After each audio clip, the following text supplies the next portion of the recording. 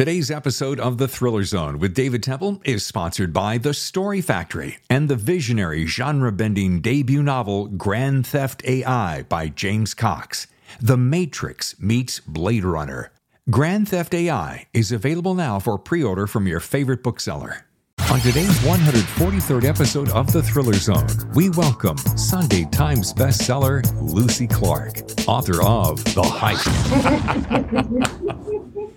Well, folks, look who is on the podcast, Lucy Clarke. Welcome.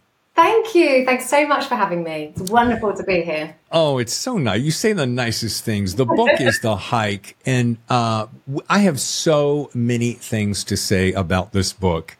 And, man, just so much. I've got notes everywhere. And as anybody who watches the show knows that I love to mark things up, and I'm gonna kick off the party. Great.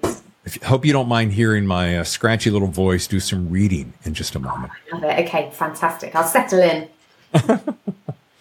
Well, first of all, it is the book, The Hike, it's more, as I learned, more than just a hike. So we're going to get to that. But I'd like to know, how are things happening on your side of the world? I realize that you're ending the day as I'm beginning mine.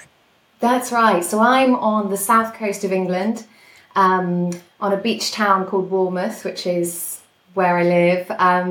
So actually, it's a little bit hard to explain this, but I spend my summer in a beach hut, which is where I write. Mm-hmm. I'm not there now. I don't have Wi-Fi there. That's exactly why I go there to write. So I've just cycled from our beach hut back home to my office here, which is just a 10-minute cycle through a lovely nature reserve to do this recording. And then I'm whizzing back down to the beach hut after this. So that's hard to kind of put that in everyone's mind, but that's where I am and what I do. Well, I share one thing with you. I'm about 1.5 miles from the beach. Oh, lovely. Perhaps not quite your kind of beach, but it's San Diego, Del Mar area. And I'll tell you, I like you, find so much inspiration and calm all at the same time near the water, right? Yeah, absolutely. It's just headspace right there. Yeah. I want to shoot out of the gate with this because one of my favorite guests on the show, and she was on, I can't recall exactly when, Sarah Pierce said some lovely things about you. Oh, that's very kind. And in the press, she goes, a taut, compulsively readable, and elegantly written thriller. And I thought, she nailed it.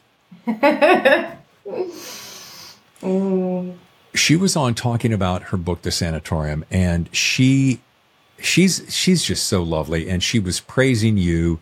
We were talking off mic afterwards, talking about all our favorite writers, and you were right there among the top. And I find it so interesting. And we talk about this on the show all the time, the thriller community, how loving and supportive and lifting the community is, right?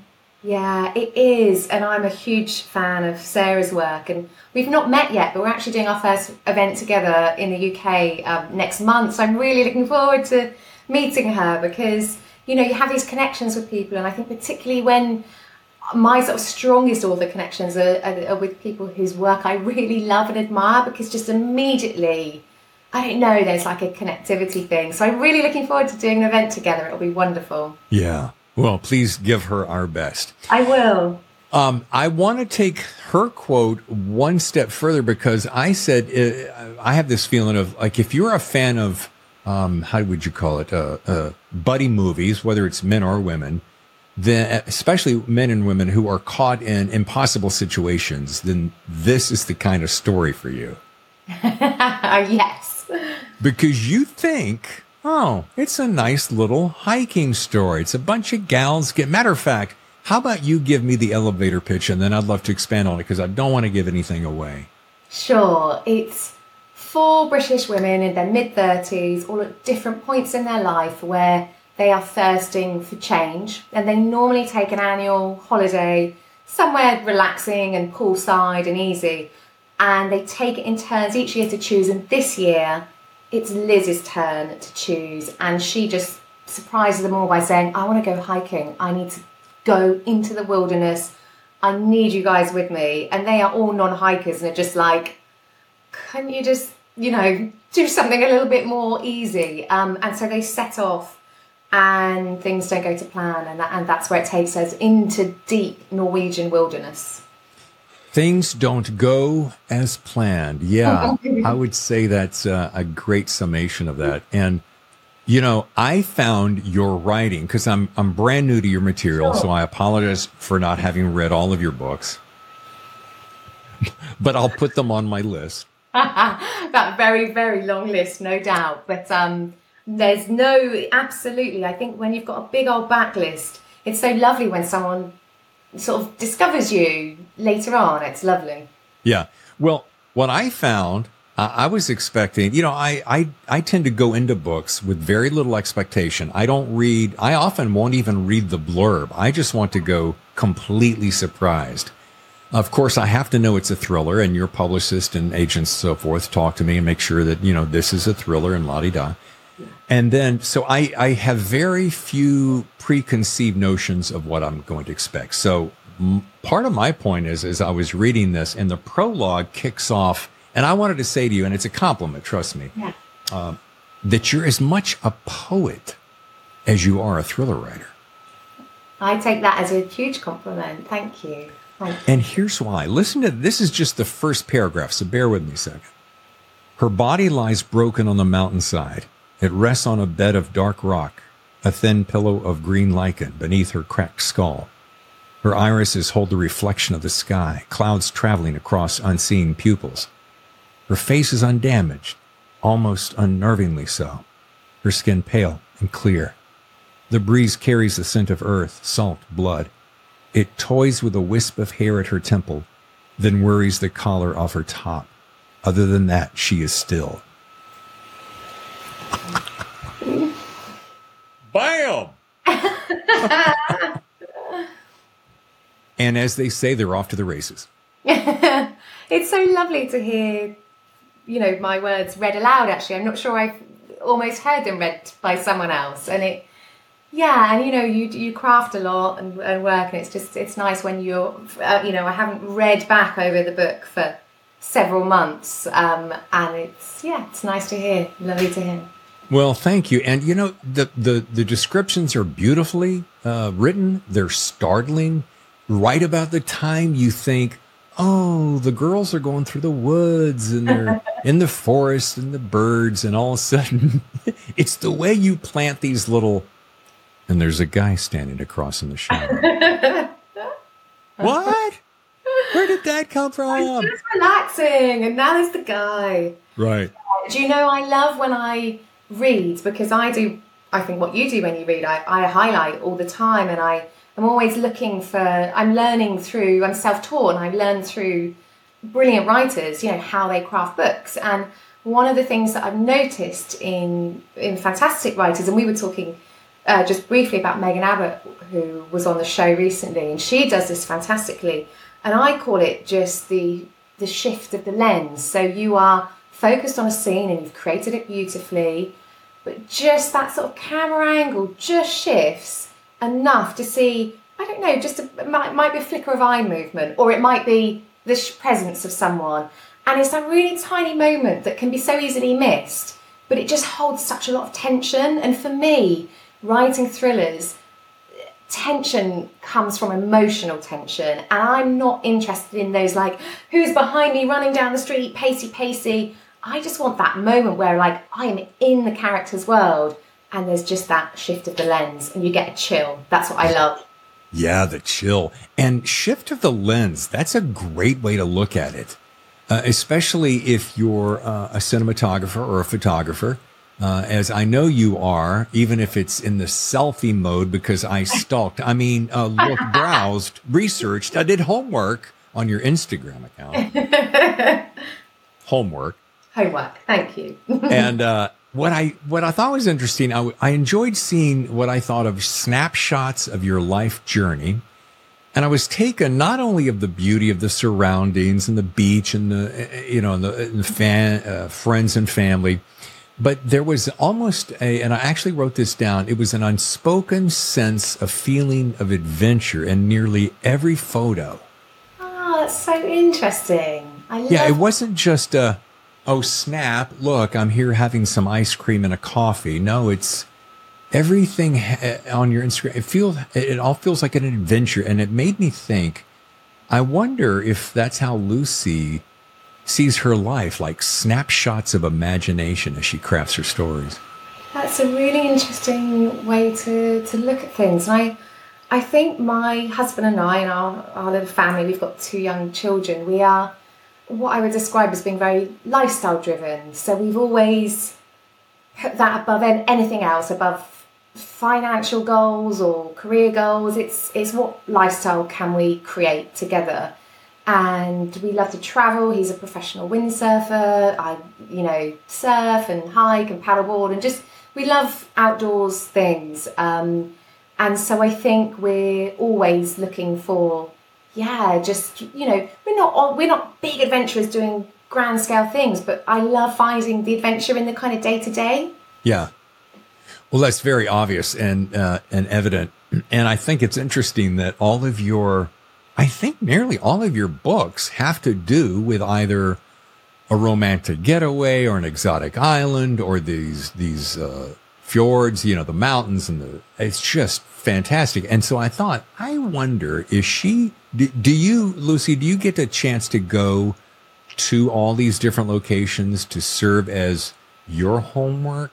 My homework is the very best part of this job. And yes, I make it an absolute, requisite that I must go to any place I write about. And my novels are all set in far-flung places, the Philippines, Tasmania, Bali, Norway, Greece. And I have been to all of the places, and I'm working on a novel set in Morocco. So this year we went out to Morocco on the research trip. And it's a really, I joke because of course it's just a glorious part of the job, but actually it does feel very fundamental to my process because place comes first for me in any story. So that is the thing that I build the novel around, is a sense of place. So, the hike, Norway, I'd never been. I wanted to set a novel in the wilderness. I'd seen and read lots about Norway, and that was it. We decided, let's do this. Let's put on our backpacks, pack tents, hiking boots, and just off we went into the wilderness. And it was, brought the novel to life for me. Well, and it really did for all of us readers, because it's interesting, all these tiny little things you'll do. Like there's this one scene where the girls are in a tent and a storm is blowing in, and someone made the bad call of not telling the other girls that the storm was coming. And it's the way you describe, and anyone who's ever been camping before and been inside a 2-person tent and have the way that it kind of sucks in on you when the wind is beating against you and the way it hits your face. All those tiny little details, without being laborious, were so interesting because it was like watching a movie. I was instantly there. I felt the rain, and there's one of your gifts for sure. Oh, good. Thank you, David, because I think I have a note on my manuscripts often at the top that's just as like, the 5-point star of the senses, making those vivid details. Because sometimes in a thriller, you're asking a reader to suspend their disbelief in part when you have these kind of big plot points happening. And I think the way to do that, in my opinion, is when you're grounded in place. So to kind of have those kind of vivid, sensual details about a setting, you can then get away with maybe needing to stretch that suspension of disbelief a little further. And I think that's, that I always come back to, like, get the fundamentals, drilled down, and then you can have fun with going a bit wilder with the plot. And this is the perfect place, because my next comment was about in the hike that the forest and the river and the entire ambiance and plays as serene characters, even amongst the impending danger. And each one of those elements seems to take on its own life, so that I say this probably too often, but that the environment, your setting, becomes its character itself. And all of a sudden, that character of place feels as important as the character speaking the words too. Yeah, I think that for me, I love writing setting. And I think when it becomes such an integral part of the plot that it is lovely when it feels like a character. And you play with in any thriller different strands of tension, and you've got the tension in the hike of the women themselves. Is this friendship group going to make it? Are they going to implode? Right. Is the threat from when they set out, they have a night in the lodge at the beginning and they meet a host of other characters, what kind of cat amongst the pigeons stuff has gone on there that's going to follow them on the trail? And then you've got, of course, the very natural tension that is there from nature itself and the landscape. And I think there's so much to play with, and it's kind of just pulling on those different threads and where do I want to lead the reader, and which ultimately is going to be the thread that undoes them. Yeah. And undone they do. There's something I want to be sure I don't forget to mention, because going back to the Instagram, I saw this photo of the Paramount Plus television series, No Escape, which I instantly ran down the hall and said to my wife, I'm like, we got another series to watch. We got another binge here going. So I'd love to hear you give that a plug and tell me about that show. I mean, the trailer, which I'm going to sneak in here somehow, is brilliant and unnerving. Well, so No Escape is my third novel. It's a thriller set on a yacht sailing through the Philippines. And it was produced by Paramount Plus as a 7-part series, which launched in the UK this spring. And I think it's just about to land in the US.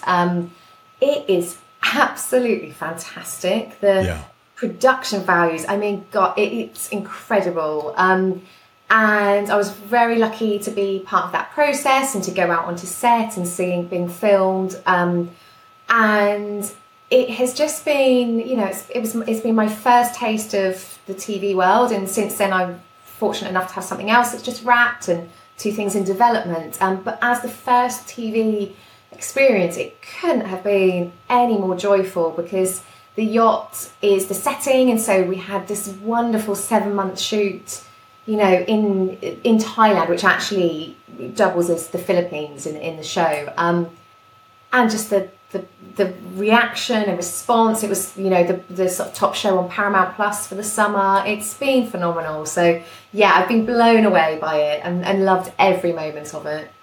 Well, I will feel like a geek if I gush too much, because you're living my ultimate dream to write a book and have it seen on the screen. So you're just like blowing my mind. It's blowing my mind. This was like not even the dream. It was too big. And it's just, I've stumbled casually into it. And I'm very grateful for each moment of it. Stumbled? I don't know. You don't have your kind of talent and track record and just stumble. I did a good stumble. Okay. All right. Well, in your other books, let's mention those real quick, because I want to flash them up on the screen. We've got, before that, wait a minute. Let me do this. Let's play the trailer of No Escape so my viewers who watch on YouTube can see it. Look, 14 hours ago, a distress call was picked up from a vessel identified as the Blue. Has something happened? Search was undertaken. The Blue was found. No one on board. What's happened to them? That's what we're trying to find out. Well, maybe we should move on to the boat itself. Safety.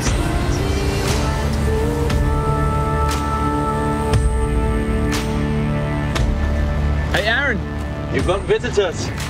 Start there, shall we? See how we go. We're in the Philippines. Why? Why are you? I'm running away. Aren't we all? Guys, there's a weird light over there. Better check it out. Hey. What did you find? Maybe everything's gonna be all right. Think you can trust him?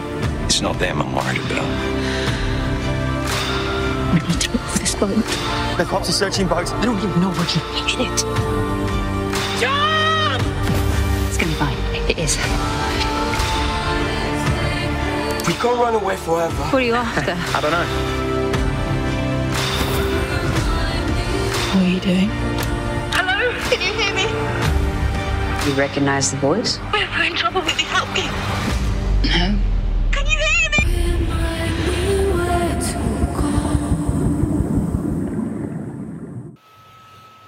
So that was fantastic. And as Lucy just said, how about the production value?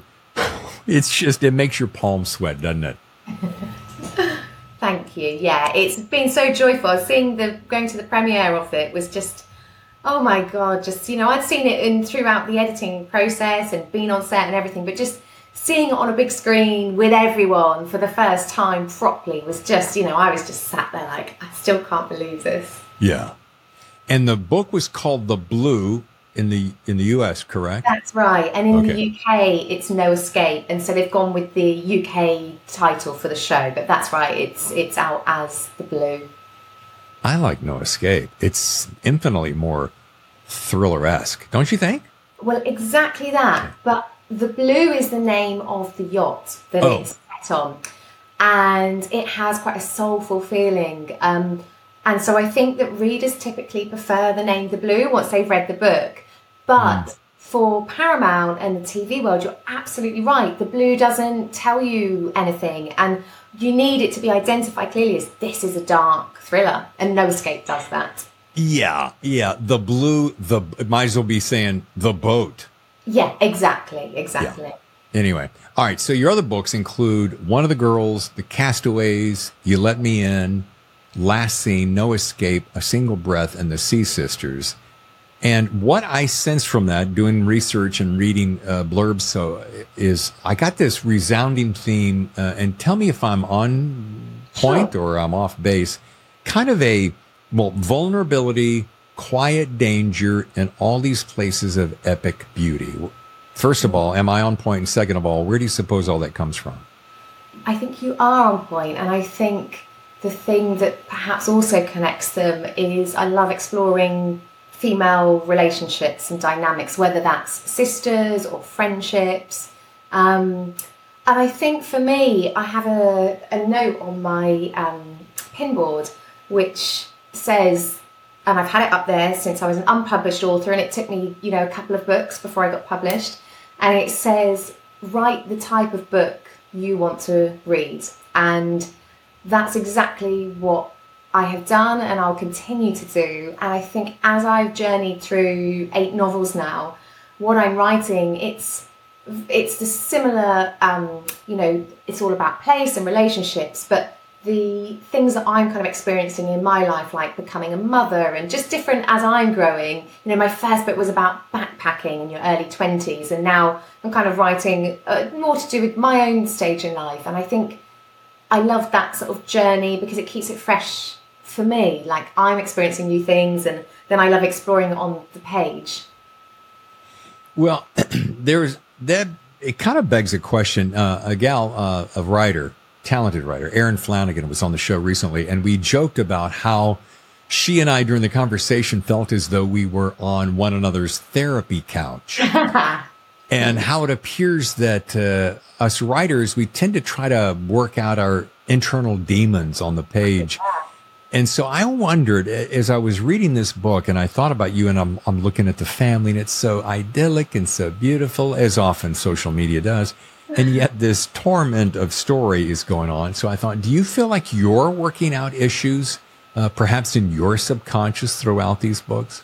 Oh, 100%. Yeah, I think it's just such a great space to do it. And I think, like, in The Hike, it's 4 women in their 30s, all very different. And, we've got a mother and someone who's basically a rock star, very famous, someone who's a kind of more steady, controlled existence, who's a GP with 2 children and stay-at-home father, and different dynamics. And I feel like that there are shades of myself in each of the characters, despite the fact that their personalities are so different.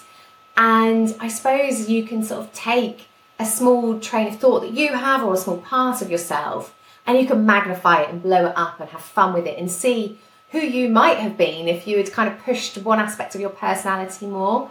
So I feel, and I've noticed that in really most of my books, that the characters, in part, are all a slight reflection of myself, which, if you read some of the characters, you might think, oh, right. But I just think it's a really fun way to explore the self. Well, I mean, think about it. If you, we all show different facets, different faces. Isn't it interesting that face and facet are the same? To our friends and family, whether we're on social media or in personal conversation with loved ones or with new strangers that we've met, we're always showing a particular face. And I often find it curious as to the subconscious struggle that happens. Like when you meet someone new, do you, you want to, and I'm doing a little therapy here, you show them this side because this side feels the most positive and upbeat and so forth, when maybe you're having a real shitty day and you're thinking, this is what I really want to say to you right now, but I'm not. Yeah. I had a really interesting conversation with a friend earlier this week, and she's going traveling for a month in Costa Rica, and she's chosen to go solo. And I said, she had friends who wanted to go with her, and she said, actually, I want to do this on my own. And I said, I'm so interested, like, why did you want to choose this trip on your own? And she said, which I thought was fascinating, and I no doubt will explore this in a novel in the future, that she wanted to be on her own because she wanted to be who she was and how she was feeling in that moment. So when someone comes into a hostel, if she's feeling a certain way, she wanted that freedom to be whatever emotion she was feeling then. And she said, if I went with this friend, they know me as this person, or they know this about me, that actually I'm really like quite tidy, or whatever it is. And she just said, it's that sort of chance to just be who I want to be in that moment. And I thought, that's really interesting. And I think there's I remember that in a sense when I started university and no one knew me, and I was thinking, I can be who I want, like I can recreate myself. And actually I didn't. I just ended up being the same me because that was you. Yeah. And but I like that, and I think I know exactly what she means, how you can be limited by the sort of perception of who you are in different people's eyes. And we all know that from the way we might be one thing with a certain group of friends and then behave slightly differently with another group. You just triggered something I have not thought about, and I bet over a decade. And my first career was radio, so I would move from city to city, always trying to climb the ladder to get to a bigger market. And with each city I traveled, when I got ready to leave that city to go to the next one to take on the new challenge, I always had this thought, hey, I can shift who I am. Not change, but shift. The things that I don't really like about myself, I can just carve them away or soften their edges. And the things that I really like about myself, I can rise to the forefront and show them. So these were many markets in a row. So I thought that was always interesting. And since I'm kind of inbred bred as I see myself as a bit of a chameleon anyway, because of being the way I was brought up. Right. So when you get to shift the facets, and I'm going to go back to something you said with a camera lens. Yes. So you simply shift what you don't really like, which I think is really kind of healthy, because you think, I was a real a-hole over here. Or as you guys say, arsehole. I love that. You do. But I can get rid of that, and I can or maybe you're on a negative vibe and you say, I think I'm going to get rid of that and be a better person here. Does that make sense to you? Absolutely. Yeah. And I think it's really interesting to explore that in fiction, because that's where we explore who we are in reality, right? It's our playground for exploration. So, yeah. And thank you for not saying, David, looks like our time is up and we're going to schedule your next. She's checking the watch. Yeah. One thing I really loved about this book is the multiple viewpoints. Again, and back to your lens thing, and or maybe better yet, call it alternating perspectives between your four main characters. And I know it's a popular tool these days, so that you get multiple insights in the same similar story. What drew you to this storytelling technique? And because I'm not super familiar with the other work, do you engage that technique in your other books? So what drew you to that technique, and why do you suppose it works so well? I think in my previous books, I've done lots of different things, but in the book before this, One of the Girls, I also use the technique of multiple POV, and I really enjoyed it. I love being able to step into each character's shoes, and I think it helps for me get in my character's headspace much more quickly. So I think earlier on in my career, a character really took a long time. It was draft after draft before I'd finally feel like, okay, I actually know my character now. Whereas writing from each protagonist's point of view really is a fantastic way to get in their voice and in their head, because you get access to their internal thoughts, and that's really what helps me get to know my characters. So that's why I've done it. And I think in terms of tension, it helps, because I love it when you see an event from, one person's perspective, and then you're pushed straight into someone else's, the event, halfway through, and it switches to someone else. And it just lends a very natural tension to a story, because there are things that characters are holding back, which may be revealed in the next person's voice. So I've really enjoyed the multiple viewpoints. In the novel I'm working on now, I've gone for single viewpoint as a contrast. And I'm about halfway through, and I'm starting to think, do you know what? I think I'm going to go back and add in other characters' point of view, because it's so fun to write in different people's voices. Now, if you're halfway through that book, do you think it's going to take you a long time to go back and restructure that to add multiple viewpoints? I work in such a way that I sort of layer draft after draft after draft. So I will do like 10 drafts before it even goes to my editor. So no, it won't. I write a lot in what I call free flow. So it's just like bad writing, bash it out to get the story down, and then sort of go back and layer and layer and layer and layer. So yeah, my really early drafts, no, I wouldn't show them to anyone. I call them the dog draft, because I wouldn't even show them to like my dog. So yeah, they go nowhere. So no, it won't take me long. I write really, at the beginning, a novel takes me a long time. I'm not particularly fast writer overall, but my free flow drafts are really fast. I would do like 3,000 to 5,000 words in a morning, and then, the same again the next day. But the quality shows. So. Well, don't jump the shark here on me, because I'm going to, at the end of the show, which we're closing in on, I want to know your best piece of writing advice, but don't spill that yet, because I have another technique. And I think you just answered it. You answered it in part, and it's so funny. I meet so many different writers, and some people love this phrase. Some people hate the phrase. One friend of mine, Chris Audie, says, Dave, don't use that phrase around anymore. But it has to do with pantser or plotter. Which one do you find yourself to be? I am the sort of annoying author that sits in between. So for different books, I do different things, and my process is not a set thing.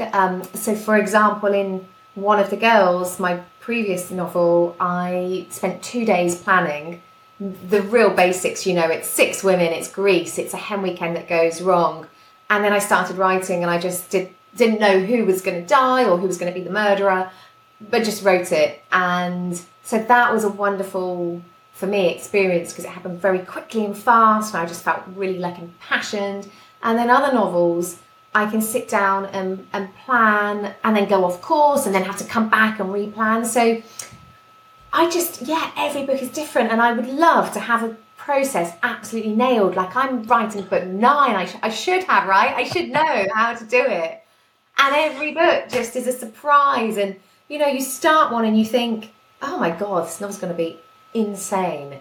And then you get a third of the way through and you go, it just doesn't work at all. What on earth am I going to do? And you can never really foresee the hurdles at the beginning. And I think that's a wonderful thing, because it gives you the excitement and passion and enthusiasm at the start when everything's open and possible.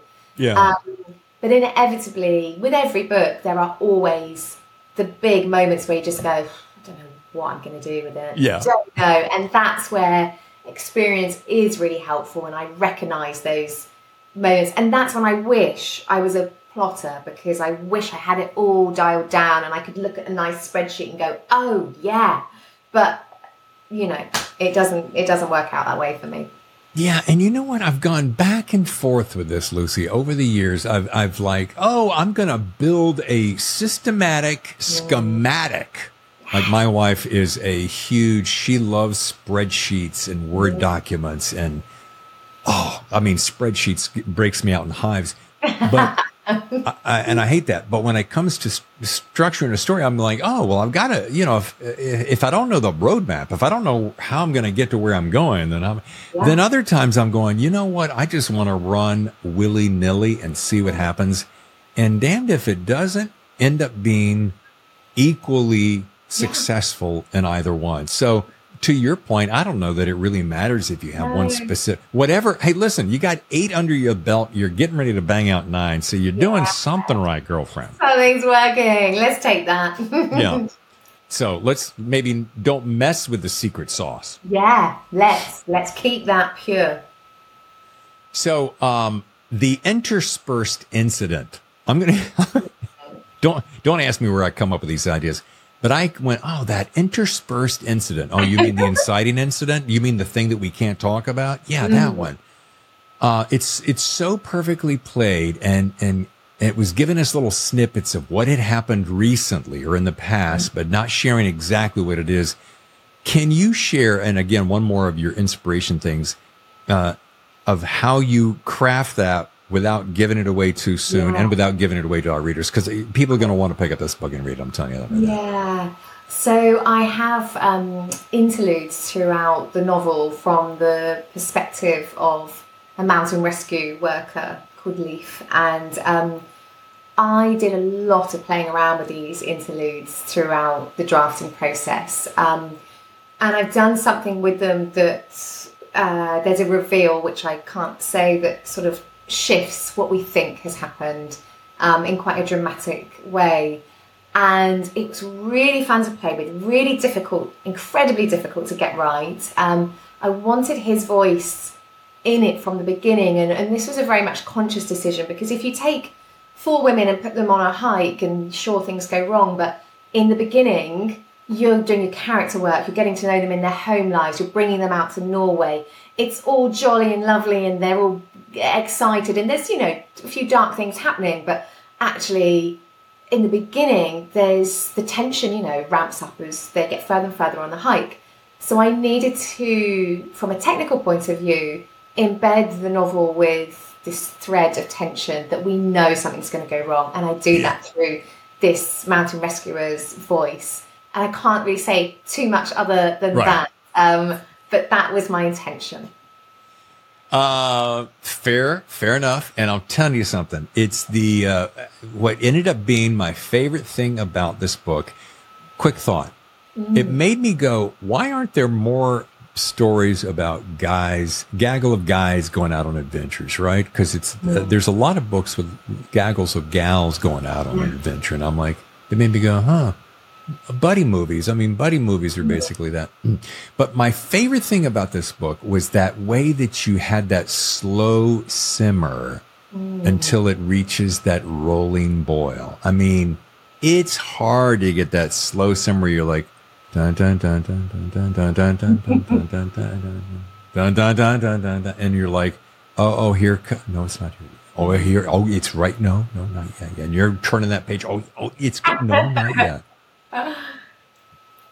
So well done. I love that. Thank you, because I think it's it's a hard thing. Pacing in a novel is really hard, and I do a lot of work structurally, stripping back, looking, I'll do a whole draft where I'm just looking at the pace and checking, sense checking, and you need, for me, for a book that I love to read, I have to love the characters and be on board, and therefore a lot of character work needs to happen, particularly when you're multi-viewpoint. I've got 4 women, we've got to know them, we've got to care about them. But also, we need to know that threat is coming. And it's just that, shift of the lens that we talked about early on. It's those moments where, before anything big and dramatic and pacey is actually happening, I'm just switching that camera angle from like a happy moment to, but who was watching them when they had that photo taken? Those tiny things that just put us on high alert as a reader and go, well, do I need to be paying attention to that? Or is it this thing that's happening over there? Like, oh, there's stuff. That's what I want people to feel at the beginning. There's this one moment that I just absolutely loved.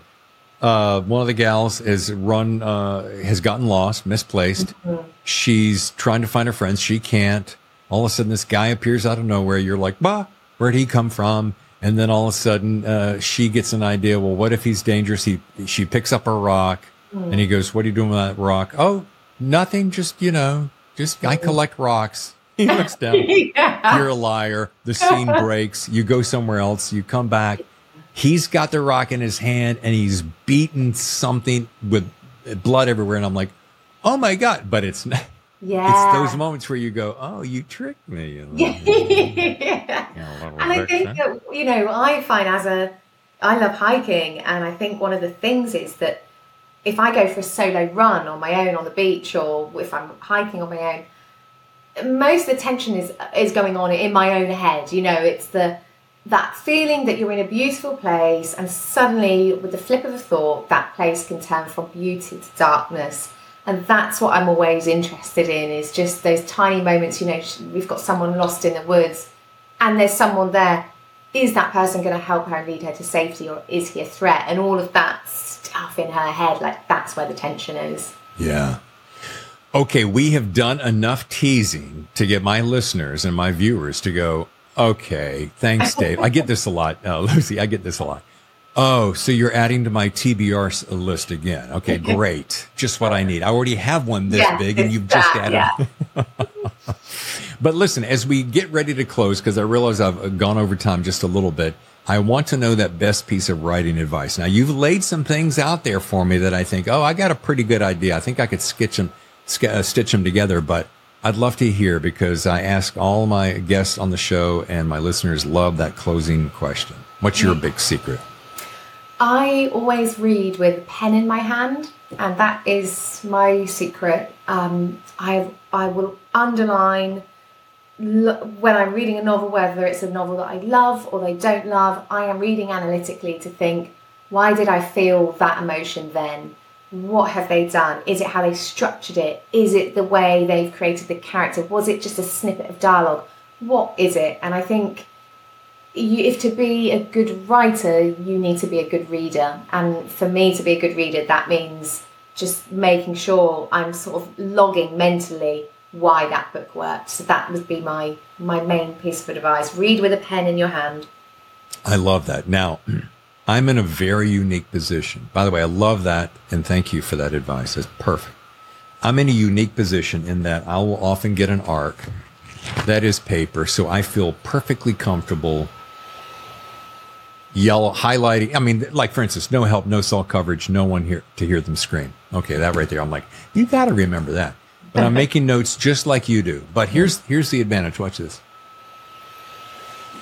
I had to reach off camera because this came just a few days ago, which is the Grand and Glorious Beautiful hardcover. Yeah. Because this I hold in my little sacred special place, so that one day later, when I've gotten away from this show, this episode, I can look down and go, oh, there's a nice, clean, fresh copy for me to enjoy.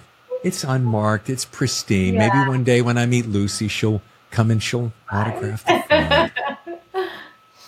I love that. Do you know, I've got no boundaries. My most precious hardbacks have got my writing all over them. And the only difficulty is I've just lent a book to a friend down at the beach huts, and I've scribbled all over it, and I'm like, what's she going to know about me from, like, things I've written in the margins? And and I just handed it to her, like, could I have it back, please, when you're finished? Because I treasure them, because I've got thoughts in them as I'm reading. So, all the pages scribbled on, dogged, I fold the corners, there's sand in the spine. My books aren't pristine, but they are well loved. You know, and this is a perfect place to add a little lesson that I have learned recently. And it might sound a little simplistic, but I'm going to share it with you because it's really interesting to me. We just moved from one little town down the road to another little town. And I don't know where I got this habit. Maybe it's because my parents grew up in the Depression. They didn't want to, they hoarded everything and they didn't want to lose anything. And they have since passed. But so I have this thing about, I've got to hang on to that because I could use that someday. Lucy, but I know this bottle cap or something silly. I could use that again someday. I could that chord. That chord might come back. So recently I came to this thing, and I hope this isn't boring. So I went, wait a minute. I'm not looking at this the right way. I need to look at this. This has served me. I have enjoyed it. I got the use out of it. And you know what? I'm just going to give it to someone and let them enjoy it, especially if it's something beautiful. Yeah, that's a lovely way just to let it go. Let it go. Thank the object and just be like, we've had a good time. Yeah. Free. Yeah, you don't owe me anything. I've gotten all my pleasure out of it, and now someone else can. And one of these was my Weber grill, because I'm a big grill fan. Well, in this new place, I couldn't have a grill on the balcony, so I gave it away, and I was like, bye. Oh, my favorite. How many amazing meals someone else is going to joyfully produce on it. Yeah. Side note, the guy shows up and he goes, oh my goodness. And he goes, this thing is pristine. I'm like, yeah, it's 7 years old. He goes, it looks brand new. And I'm like, you better treat it good. Yeah. Anyway, enough about me. Sorry about that little tangent. I liked it. This has been absolutely delightful. Folks, once again, the book is The Hike. You're going to want to read this. It's, you know, it does make me want to go back. And like, for instance, I'm going to see one of the girls. And then, of course, now Tammy and I are going to be watching No Escape on Paramount. But rock solid book, Lucy. Rock solid. Thank you. Thank you. So pleased you enjoyed it. And thank you for having me, David. It's been lovely to chat. Absolutely my pleasure. And folks, if you want to learn more, go to lucy-clarke.com. Follow her on Instagram and Twitter, now called X, just like I do. And again, just you're as delightful and charming as I had anticipated, and this book is stunning. So thank you again for your time. Thank you so much. Your front row seat to the best thrillers. The Thriller Zone. With Momo and Popo. The Thriller Zone has been presented by The Story Factory and the visionary genre-bending debut novel Grand Theft AI by James Cox. The Matrix meets Blade Runner. Grand Theft AI is available now for pre-order from your favorite bookseller.